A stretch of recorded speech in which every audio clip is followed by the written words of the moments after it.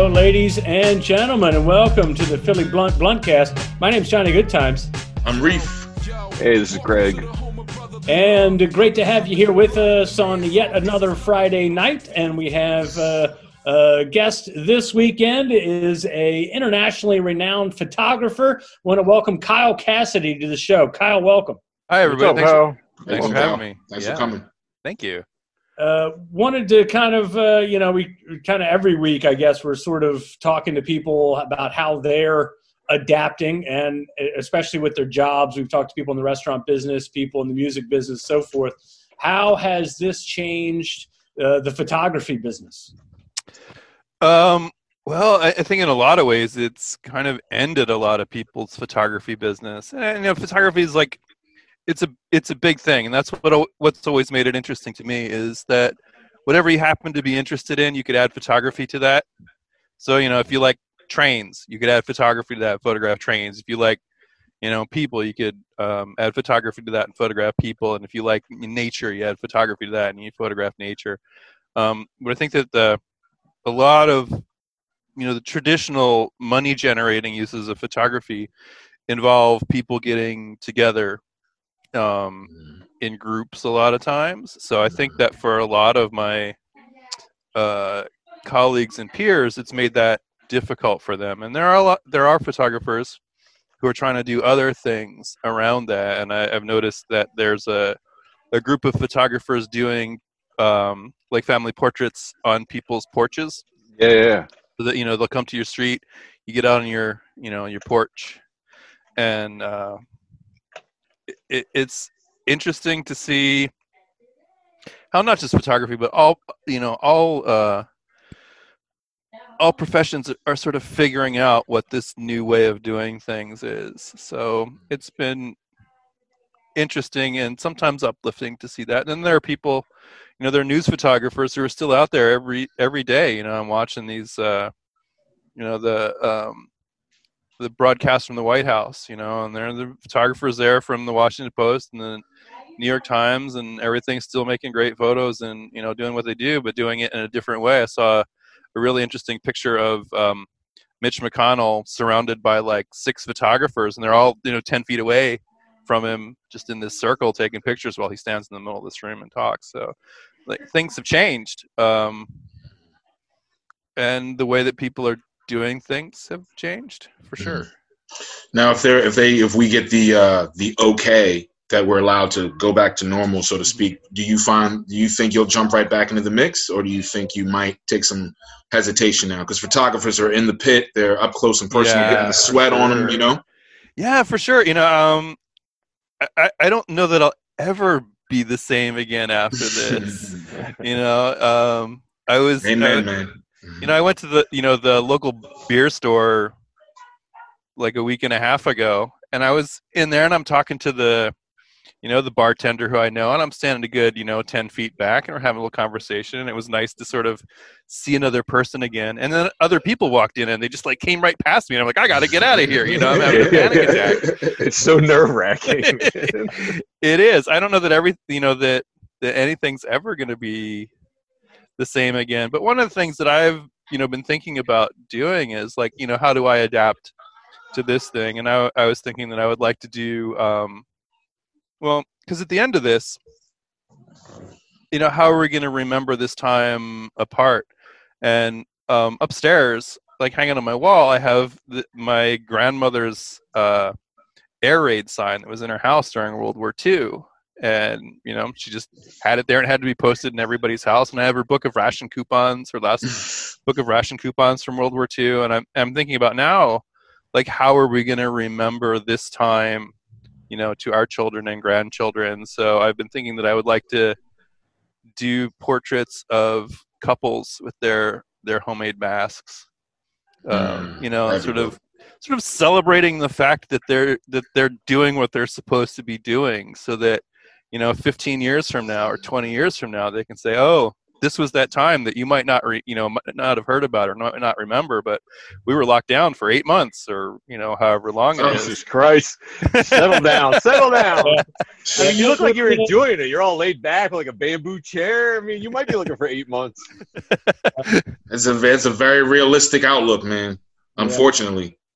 There's the photo from the last pandemic that I always associated. That was always the picture that entered my mind whenever I thought about the Spanish flu.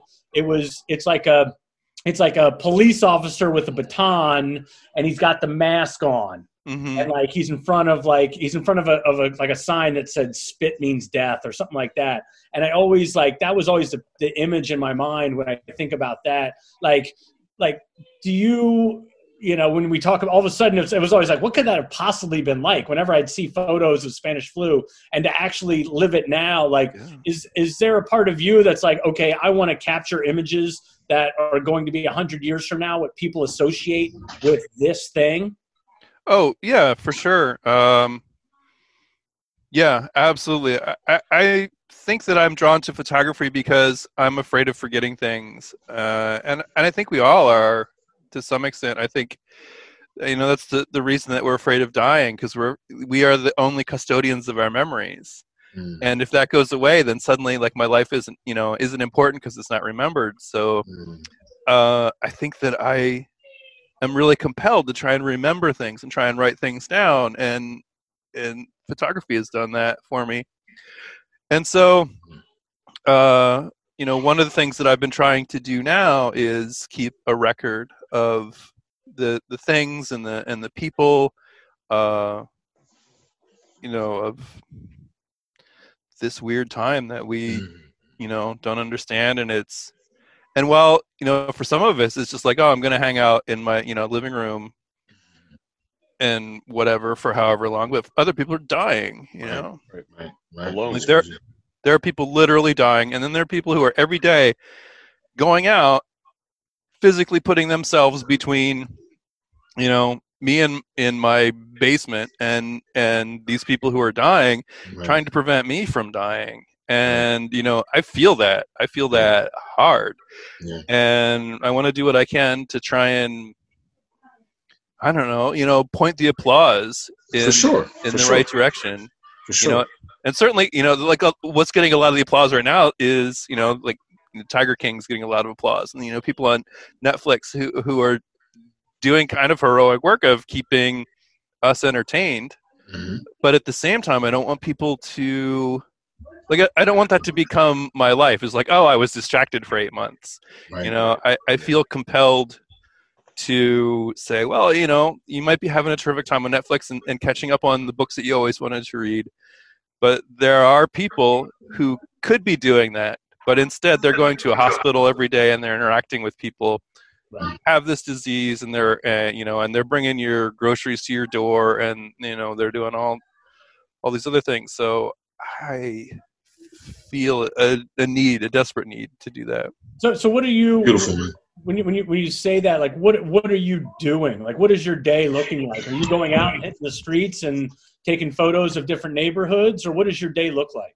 So before this all happened, I'd been working with a lot of nurses for several years, and so I know a lot of nurses, and I've been to medical conventions and things like that. And so when this happened, I thought, well, I just want to photograph a bunch of nurses who are on the front lines, and they're doing this. And so I started doing portraits of nurses, and usually on their way to work at 6:30 in the morning or whatever. So I would meet somebody somewhere along the way, and I would do a portrait of them. And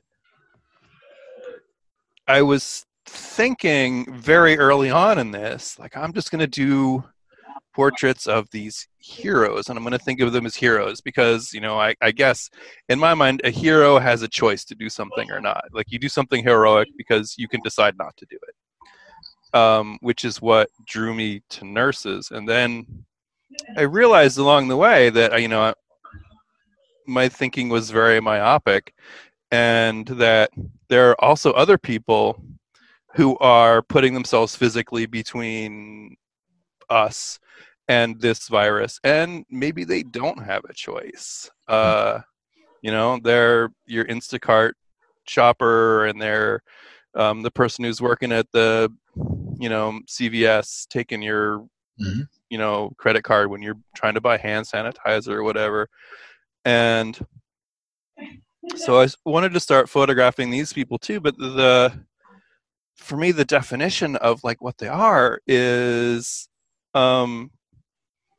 not clear and confusing, because a lot of people are forced by financial circumstances to stay outside of their house and do things. Whereas, these nurses who I've been working with for years are like, oh, I'm going to go into this dangerous environment because this is what I've decided to do for my entire life. Right. And, the person who's selling you toilet paper at the Acme didn't sign up for that. Right. That's a very, very, very, very, very, very true point. So, that just changed my sort of framing of the whole thing. Am I thinking about who are the people that I'm photographing? And, some people are genuinely heroic, and some people I think are hostages of circumstance. Does that make them in a certain sense heroic though, or is it more unfortunate than heroic? Well, I think that might not be for me to decide. Mm-hmm. If you tell somebody, oh, go over there and defuse that bomb, and they get blown up, and then you're going to say like, well, I'm going to call you a hero. They might not have wanted to make that transaction. Gotcha. So I'm concerned about my language, and I don't want us to jump into things too quickly. I think that what I need to do is listen to people, and where I can, help people tell their own stories. And I think that's what photography is very good at, like helping people to tell stories. Do you have people reaching out to you and suggesting people or careers or workers? Or I do, but not as many people as I would like to. So my website is kylecassidy.com. If people want to find me on there, and I'm in West Philly, and I want to be able to walk to everybody that I'm photographing, partially because I want to make this sort of my neighborhood's response to COVID-19. And also partially because I want to do my part by like not getting on a bus that somebody needs to get on, to get to the hospital to do their job as a doctor or nurse or custodial staff there or whatever. So, if you're in or near West Philly and you think I should be photographing you or somebody that please certainly hit me up. Did anybody see the visual today of the guy getting ripped off the bus because he didn't have a mask? Yeah, it's crazy. Crazy visual. And then like you don't know who you're sympathetic towards because it's an overreaction, but then is it because the people are getting COVID and they're just trying to protect the driver and the other passengers? It's a whole confusing scene. Yeah, I mean it was it was pretty heavy. I mean the guy got obviously it was overkill. Let's be honest. I mean, if you got to kick a guy off the bus, you can kick a guy off a bus. You don't need 10 cops to kick a guy off a bus. Right. Yep. And also, I'd like to see, eventually, during all this, in a society where they just kind of show up and have masks and gloves for you. You know what I mean? Like that. Right. That kind of makes more sense to me. Yeah. They're touching. They're all around each other. They don't have gloves on. Right. Like you made it less safe. Yeah. I was in a grocery store today. You think that 10 cops were going to show up and arrest or manhandle the people that were in the grocery store without masks? Right. No, they were going to do that to people that are on a SEPTA bus. Let's be honest. Right. They're not doing that at Whole Foods. Ride SEPTA who are a lot of times on the front lines of this whole thing because the lower middle class, and not to get too deep, but the lower middle class is they're the ones going to war for us. Right. They're the ones that are going into grocery stores, and they're the ones that are going into, a lot of jobs that they have no choice. And that's the people that you're going to have 10 cops around the bus. I was pretty heated about it, to be honest with you. Yeah, like I said, we just need we need to educate ourselves a little bit more about what is required where you go, because there have been times where I've gone into stores that required that you come in with a mask, or at least asked that you do. some places don't. So it's becoming less and less about what you think and more about have a set of rules that we all need to try to follow, because otherwise people are going to just keep being confused. I don't know if that guy knew or not that he needed to have a mask to ride the bus. Right. I don't think he knew. I don't think anybody did, because I think that rule they just passed like this morning or something. That's what was crazy about it. And also, why are 10 cops going to endanger their own safety standing next to each other, getting on a bus? I think that there are better ways to do something like that. Yeah. So we're talking to Kyle Cassidy. Kyle's done several books of photography. He's done several photographic essays, and want to talk to you about a couple of the things you've worked on in the past, Kyle, as well as talk about what you're working on now. But one thing that you did that was really interesting, and we're seeing now, is there seems to be a lot of growth in terms of the purchase of guns. Mm-hmm. And you wrote a book, or you had a photography book about gun owners. Tell us how that came about. Yeah, that was I think it was 2004, and I was at a dinner party, and it was just after the election. This was the Bush-Gore election, and I think was it Bush-Gore? And Gore just lost. No, Kerry. It was Kerry. Yeah. So Kerry had just lost. And I was sitting next to this guy who turned out to be a political operative, and he worked for one of the candidates. And he said, well, my job was to help wrangle the gun vote. And I was like, what? That's a job? You can get a job doing this?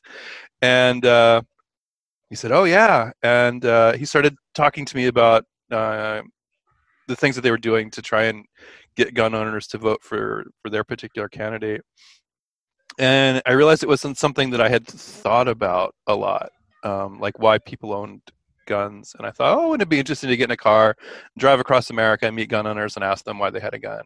And so I did that. I spent 2 years driving across. I think I wouldn't make it past like the second stop. You know what I mean? Probably be dead on someone's lawn. Yeah. But continue. And so it turned into a very popular book called Armed America: Portraits of Gun Owners in Their Homes. Well, what was the reaction? I mean, that's a pretty radical thing, you can't just say I hopped in a car and I went across country and took pictures of people in their homes with their guns. Like, yeah, if you knock on a door of a gun owner, I gotta think that's a little bit intense. Yeah, how did you get the people to participate, I guess? So, yeah, I realized I yada-ed over a lot of that there. So when it first happened, I was like, I looked in the phone book, and there were, 2 gun stores in Philly, and I was like, I'll just go to this gun store. I went to this gun store, and I was like, hey, can you, I'm an unbiased journalist. Can you introduce me to some gun owners so I can take pictures of them? And they were like, get out of here, Sarah Brady. And I was like, oh, man, I guess I got to be more careful. So I went to the other gun store, and I was like, I would like to buy a gun. And they're like, oh, we would like to help you. And like one of the things that it was a big learning process for me. One of the things that I realized early on in doing this is I didn't want this to be a fish out of water story. Like, I didn't want this to be like, oh my God, they're hanging out with these crazy people, and so I bought a gun, and I started practicing like I was trying out for the Olympics. I was at the gun range 3 times a week, and I have every target that I ever shot there. Did you get good? I did. So, oh, man. So it's super interesting to look at the targets and see the pattern just get smaller and smaller and smaller. And I went to the bookstore, and I subscribed to every gun magazine that they had. And then I probably waited a year, I think. So I was doing this for a long time before I finally started seriously asking people. And by then it was, the first people that I talked to were people who I'd seen in the gun range, 50 times or whatever. Yeah. So, and once I had like 10 portraits that I could show to people, and they could just flip through it and see exactly what I was doing, then it just got so much easier. Can I bring up this one? Let me see if this screen share works, because this is one of my favorites of this one. guys see that with all the Domino's pizzas in the back? Yeah. Wow. So that's Dan, he's a computer programmer. He was awesome. I really liked him. We spent a lot of time together at the gun range, and when I went to photograph him, my girlfriend at the time was with me, and I'd set up. He had that stuff set up when I got there, and I put my camera there. And I was like, "Let me just move these pizza boxes." And my girlfriend was like, "What? Are you crazy? Move the pizza boxes." And I was like, "It's kind of cluttering the shot." And I took the picture with the pizza boxes in there, and it turned out like to be became iconic. the best thing, right? Because I mean, that's what his life was like. He was a computer programmer. He was very meticulous.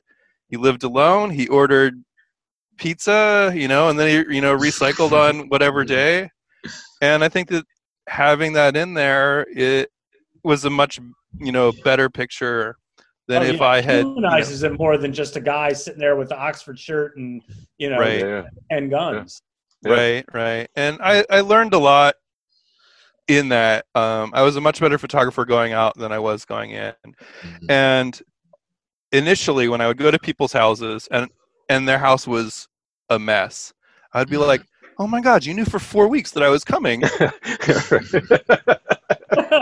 And so initially I was annoyed, but then I realized that those are the much better photographs because those are the ones you can spend more time looking at and going like, what are those DVDs on the table? Or what's that over there? And I realized that if somebody came to my house and they're like, "Oh, I want to see what your house is like," and if I cleaned it for 2 weeks beforehand, like that wouldn't really be me. Right. Yeah. If you want to see what my life is like, then you're gonna see whatever dirty laundry I have laying around, or whatever. Was there interviews that went along with each photo or context? Okay. Yeah. So I asked every person just one question: "Why do you have a gun?" And then that text went along with their picture. Did you go into it with any preconceived notions in the gun control debate, and did you come out of it with different ideas about that debate? I went into it not having thought about it very much, and I came out of it having thought about it a lot. So my views on it are very complex. I realize also that I think there are 256 people in that book, and that I'm the only person on Earth who's met them all. Right. So I have all of their stories are swirling around in my head, and I'm friends with a large number of those people still, and it's been years. A lot of those people make up a lot of the people I still talk to on Facebook, and it's been very interesting to just be almost randomly connected to people, and then be able to follow their lives for years. Yeah, that's great. Do you still own your piece? I do. Nice. I have not shot it in quite some time. Are you about to pull that thing on it? What? Are you grabbing it right now? No. This is my Norwal here. I believe you, man. And Reese was just lounging back in that bed. Was I the only one that thought he was about to grab it? No, I thought he was going to show it. I have it right here. I'm not going to shoot my computer. No, but one of the... He means business with that headset on. Don't fuck with him. That would have been so badass, though. Like, yeah, I still do. As a swift aside, maybe it won't be so swift, but every time somebody asked me when I was doing this book, every time somebody said, "Do you want to shoot this gun or a gun or go shooting?" I always said yes. Okay. And so I had a lot of extraordinary experiences. I shot a lot of guns, and there was one person who took me shooting something called sporting clays, which is a combination of skeet and miniature golf. And I found it to be the coolest sport that I have ever participated in. So I got to look that up. There are 13 stations or so set up around a mile-long course. And at each one of them, there are 2 clay pigeons that come and they can come from different directions. So one might come towards you, one might come from behind you, one might come from the left, one might come from the right, and they reset these every week, and then you have to try and shoot both of them with a shotgun. And I don't know, I just like, this is freaking great. I'm walking a mile, it's like every one of these things is a challenge. I either hit it or I miss it. I get, better. And there's, there's all, and like I'm a photographer, right? So I love gear. I love, lenses and metal things and stuff like that. And I'm like, all right, well, which choke do I use on the shotgun for, the close pigeon and then you get the far pigeon. So I enjoyed that a great deal, and I shot a lot of that. And if somebody were to ask me tomorrow, do you want to go shoot sporting clays? You would go. I would. I'll be right there. You said you just said that you like lenses, gear, all that other stuff. What is your take as someone that has dedicated their life to photography, to the Instagram, iPhone photographer? I'm astounded at the quality of a lot of the camera phones, and I think a lot of pro photographers now, I think, are actually shooting, some amount of their stuff on their cell phone, which has. Is that because of the filters? Do the filters really make it look better than it is?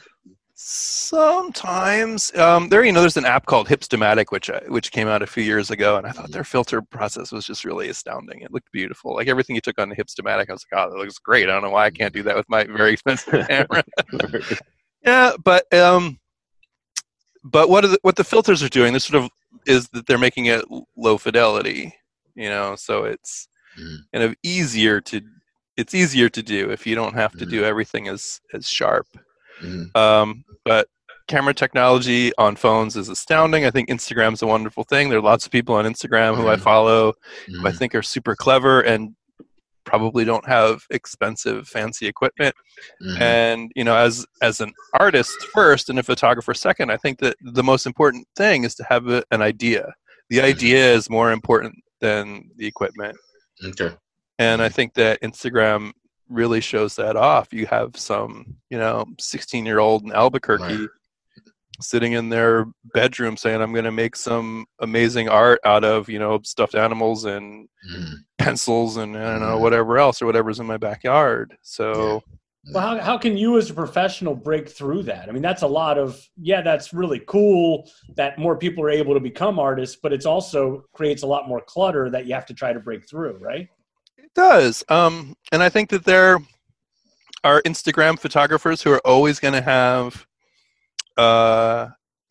better reaction than my stuff to a lot of things. But I think that what I am hopefully contributing to my photos is a depth of idea behind them.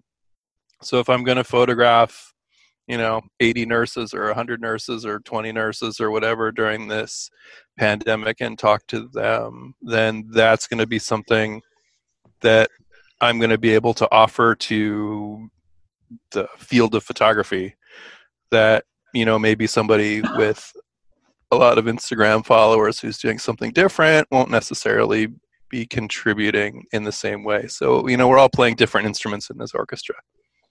Yeah. You did a book on librarians. That was a pretty radical 180 from gun owners. What was the inspiration behind that? So I got a message on Twitter from a librarian. His stuff is like the most random stuff. Yeah. I got a message from Twitter. It turned into a whole project. Shoot guns for 3 years. Why don't I go hang out in some libraries? Right. Yeah, I got a message on Twitter from a librarian named Melody Gonzalez who said, librarians are going to be in your town. P.S. We're very photogenic. And this was the American Library Association was having their midwinter convention in Philadelphia, and it might have been 2016. I can't remember what year it was. Well, whenever it happens, again, let me know. Well, it was actually just in Philly this year, so you did miss it. I'm one of those guys, Yeah. Nerdy, yeah, I like it, yeah. So I said, "Oh, hook me up," and I went, and I photographed 20 or 30, I can't remember exactly, librarians, and just asked them, what don't people know about libraries? And I wasn't sure what was going to happen with it. 2016. I can't remember what. And I put this collection of pictures together with the interviews, and I sent them to Slate magazine. I was like, I thought this might be an interesting photo essay, and they printed it, and it went crazy viral. And I think for a while it was the most popular photo essay they had ever done, because people were sharing it, and they were suddenly remembering librarians who had meant something to them in their past, or librarians that meant something to them now. And then it turned into a book, and I spent another year and a half or so photographing more librarians. Maybe it was 2 years. And I ended up doing portraits of 300 librarians and doing interviews with each of them. And that's a lovely book. And I don't think that book is actually necessarily much different than Armed America. How so?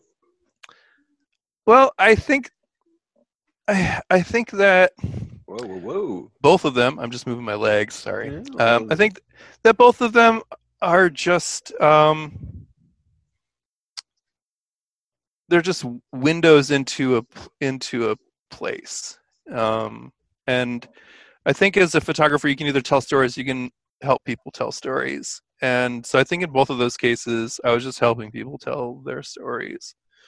But in the case, go ahead. Oh, one of the things from that book that I've learned through you is the importance libraries play in certain communities. Mm-hmm. And with them being shut down now for the most part, like that could be pretty devastating on some of the communities that you've learned about. Yeah, for sure. When I was working with nurses recently, I had helped make a virtual reality film that trained people how to use Narcan, the opioid overdose reversal agent. Mm-hmm. And we tested it in some libraries during Narcan Day. And I went to 3 different libraries while we were doing that. And some of them filled up in the early afternoon when schools let out with kids who were waiting for their parents to get done work because the schools let out earlier than work. Mm. And so, in some of those libraries where I was hanging out just recently, the libraries were performing, not necessarily the job of babysitter, but they were performing a valuable function in between the school and work life of a parent. So the parent could say, I will pick you up from the library because I get done work an hour after you get done school. And that's something that I think we don't typically think that libraries do. Mm-hmm.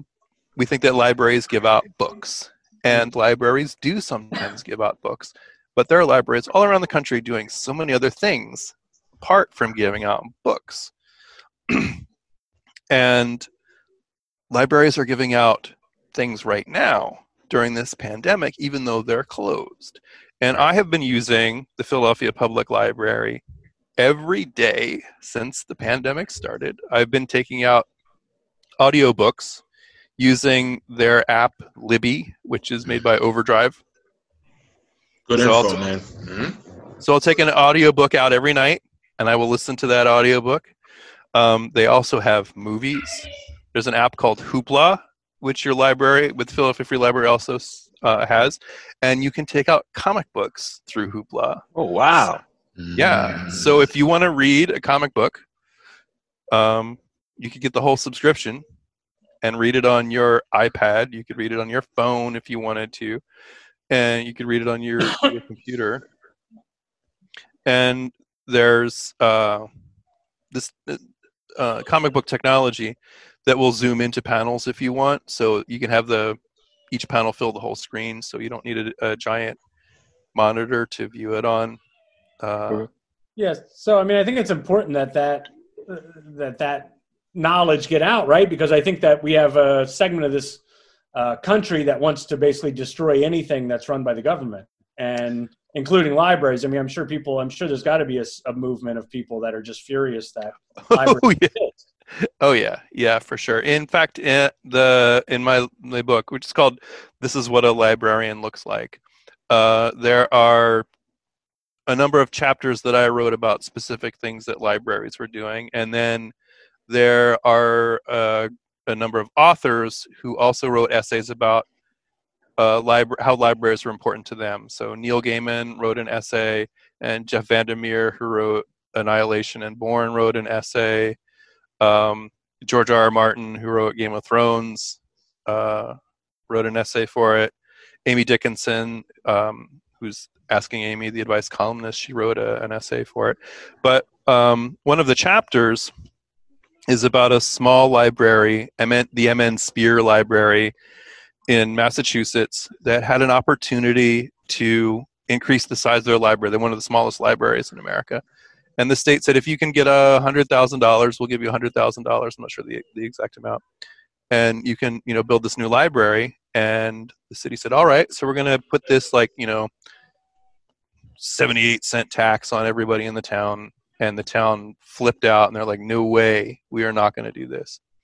And there's an enormous back and forth between the voting advocates, or the library advocates, and the anti-tax advocates, which goes on for years and has and the number of votes are like 2 or 3 each way, because it's so closely tied. It's a nail biter. But I was surprised at the number of people who were not happy about supporting libraries, and I realized that when I was making this book, that this book is not for librarians. It's for that uncle at your Thanksgiving dinner who's complaining about libraries. Like, that's the right, which is a really weird thing to complain about, man. Right, yeah. But man. So this library, the M.N. Spear Library, since their space was so small, their librarian was thinking, well, what can we offer because we have such a tiny building? And she noticed that the city owned like 50 square feet of beach space on this big lake in town, which was overgrown because they didn't use it as the public beach anymore. They used the other side of the beach. And so she got a grant together, and she got a bunch of kayaks. And you can borrow a kayak from the library. You go to the library, and you give them your library card, and they give you a life jacket and a paddle and a key. And you go to the lake, and you unlock one of these kayaks, and then you can paddle around all day in the kayak. And a kayak is something that's like fun to use, but like you don't need to own one, because like you're going to use it 3 days a year, or 5 days a year, or 10 days a year. You're not going to use it 365 days a year. Right. So that's one of the things that libraries are really good at, is like buying expensive things that you don't need all the time, but it's great to have available for you. Yeah, totally. All right. Well, we ready to take it to the blunt? Yeah. Take it to the blunt. All right. So we're going to take it to the Philly blunt. We're going to hit you rapid fire questions, rapid fire answers. Oh my gosh. All right. Here we go. Let's get it started. What are you reading right now? House of Leaves. House of Thieves? House of Leaves. Mark Zelandusilo, whatever. It begins with a Z. You mentioned Def Leppard in your email. What is your favorite Def Leppard record? Hysteria, Pyromania, or High and Dry? And yes, I did Google those. You certainly Googled High and Dry. So it's Pyromania, because that's the only one I bought when I was in high school when they were popular. This one looks like it has the coolest cover. So, well, let me tell you something. I was it's the blunt, man. Yeah, I know, but I was at Live. We're talking Def Leppard. I just want to Here we go. I was at Live 8. And there was every artist. There was Fresh Prince. There was Jay-Z. There was, all the way to Jars of Clay, whatever your music was, they had your man there. And freaking Def Leppard was the best out of all of them. They blew the roof off of Live 8. And if anybody was there that will back me up on that, I'll tell you right now. No one's backing you up. I saw them in their heyday. They weren't great. So I've known Kyle has photographed a lot of bands for me and other bands throughout the country. Give me a musical artist or band you wish you could photograph. Rammstein. Oh, yeah? Yeah. I'd love to photograph Rammstein. With the flames and the fire? Yeah, I'd be like, why don't you guys like strap lawnmowers to your chests and crash into each other? And they would say yes. So while we're on quarantine, what are you watching that you recommend somebody else watch? I just discovered yesterday, for some reason, that there was a Terminator movie that I didn't know about, Terminator Dark Fate. And we watched it, and I was like, this is amazing. It was great. Terminator Dark Fate was wonderful. I haven't been binge watching stuff because I feel like I just don't have that. I don't have the time to give to binge watching something. Right. I think that Lost years ago burned me out and taught me a valuable lesson at the same time. That while I was watching the show, I'm like, what is the end of this? What is the end of this? When I got to the end, I realized that they didn't know in the beginning what the end was. Yeah. So, like, It's if like you with the don't party. know what the answer to the mystery is, don't hook me up in your nonsense. Right. Yeah. So I have not really binge watched anything during this. I've watched a few movies. All right. Watch Tiger King. Go ahead. Oh my gosh. Do you prefer pool or air hockey? Oh, good question. Yeah, I bought a pool table once because the thrift store had it, and it was a great thing when I got it, and it was also great when I finally got rid of it. Yeah. It's pretty cool in the beginning. You stand there with the pool stick and you look cool. Yeah, yeah. I think pool probably rather than air hockey because You look cool sharpening it.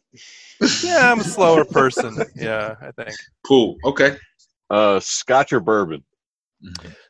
It totally depends. Nah. Pick an answer. Well, I love the Lefroy 10-year-old single malt Islay Scotch. I mean, if I could have one thing to drink, that would be it. But I mean, if you get a mediocre Scotch and a mediocre bourbon, in fact, in our house, we call it skirbin when you have some mediocre Scotch left and some mediocre bourbon left, and you just put them together in the same glass. So it's like, what are you drinking? And you say skirbin. It means there was, a half inch of each.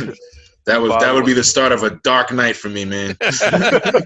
Well, you only do it when there's none left. You don't start out that way. All right, okay, I got you. You end with it, and then you go to bed. That's right. Yeah. So I had 3 beers and some skirbin and went to bed. Who was a teacher that changed your life? Josephine Duggan. She was my 6th grade teacher. She was fascinated by Egypt. We did a semester on ancient Egypt. We did a play where I played King Ramses. It was an Egyptian funeral, so there was a. I mean, you look just like a Ramses when I think of that. Yeah. And we went to she took us to the Museum of Archaeology and Anthropology in Philadelphia, and we saw the Sphinx there, and we saw the mummies there, and my life changed like in that year. And if it wasn't for her, I probably wouldn't have done many of the things that I did, and I did end up going to Egypt and photographing Zahi Hawass for a magazine article and going inside the pyramids and spending a week there with archaeologists. And she gave me a Christmas ornament. She gave everybody in the class a Christmas ornament. And they had our names engraved on them. And to this day, the only Christmas ornament that I am actually interested in putting on the tree is the one that she gave me with my name on it. That's awesome.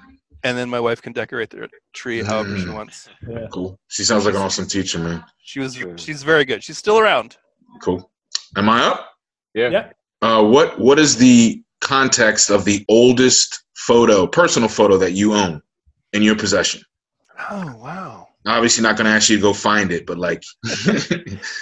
Yeah, I'm sure it must be a picture of somebody in my family. My grandfather had gave me my first camera.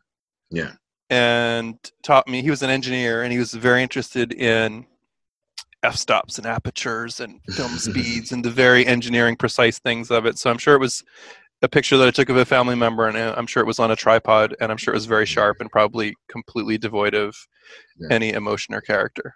Yeah. I just want to add, because I know we're just trying to wrap up, but like my grandmother, my aunts, they all have these like just trunks full of old photos, and that's something that I'll never have, and I kind of regret that times change, but I think it's so cool to look through those photos, man. Like that's one of my favorite things to do whenever one of those photo albums come out, You have a phone full of photos. Yeah. Yeah, it's not the same. It's not this that feel and smell, you know. Yeah. This is why. So go ahead. This is why, though, I want to do portraits of people with their masks on, so that when your grandchildren are looking through your photos, they'll say, "Why are you wearing this mask?" And you can say, let me tell you about the fall of 2020. Yeah. So can you to capture this moment? Can you take a picture of me and the mad scientist with our mask on via Zoom?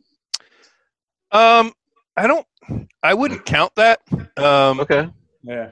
Because I'd want to control the light and whatever. But we could certainly we got filters that'll handle it. Never mind. We'll do it with filters. But we could say like, oh, we're gonna meet in Rittenhouse Square, and do it there. So I've been thinking of like ways that I could offer that to my neighborhood and say like, I'm gonna pick a place, meet me here. You stand way over there. I'll stand way over here. Yeah. Get our exercise. All right, I got a lot riding on this one. I'm feeling you're with me here. Tom Hanks or Kevin Costner?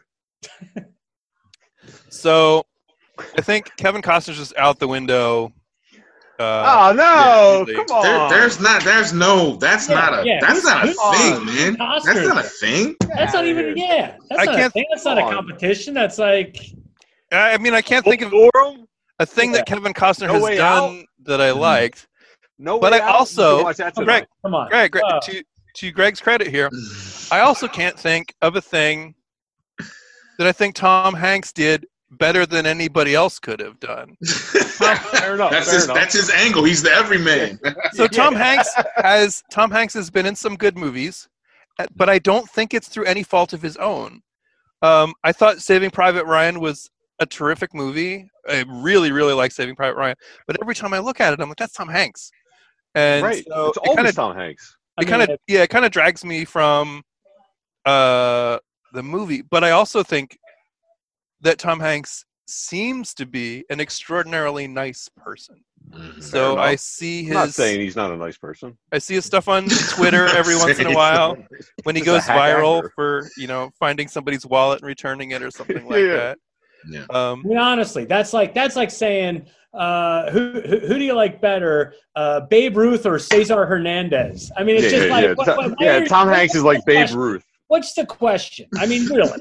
Let's give me a Kevin Costner. Obviously, you guys are not familiar with Costner's full catalog. I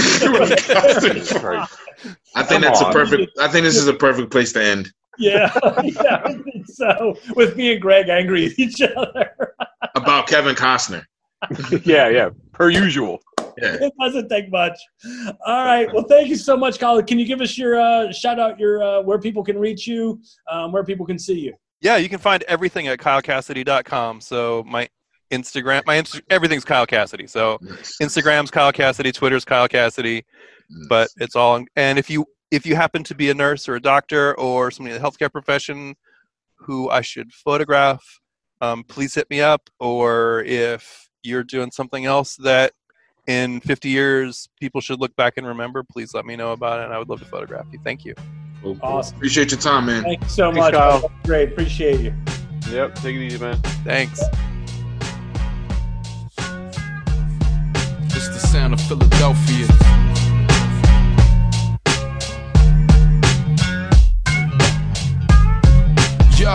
Yo, welcome to the home of brotherly love. Brothers covered in blood. The man's office is covered in bugs. The youth dreams cut short.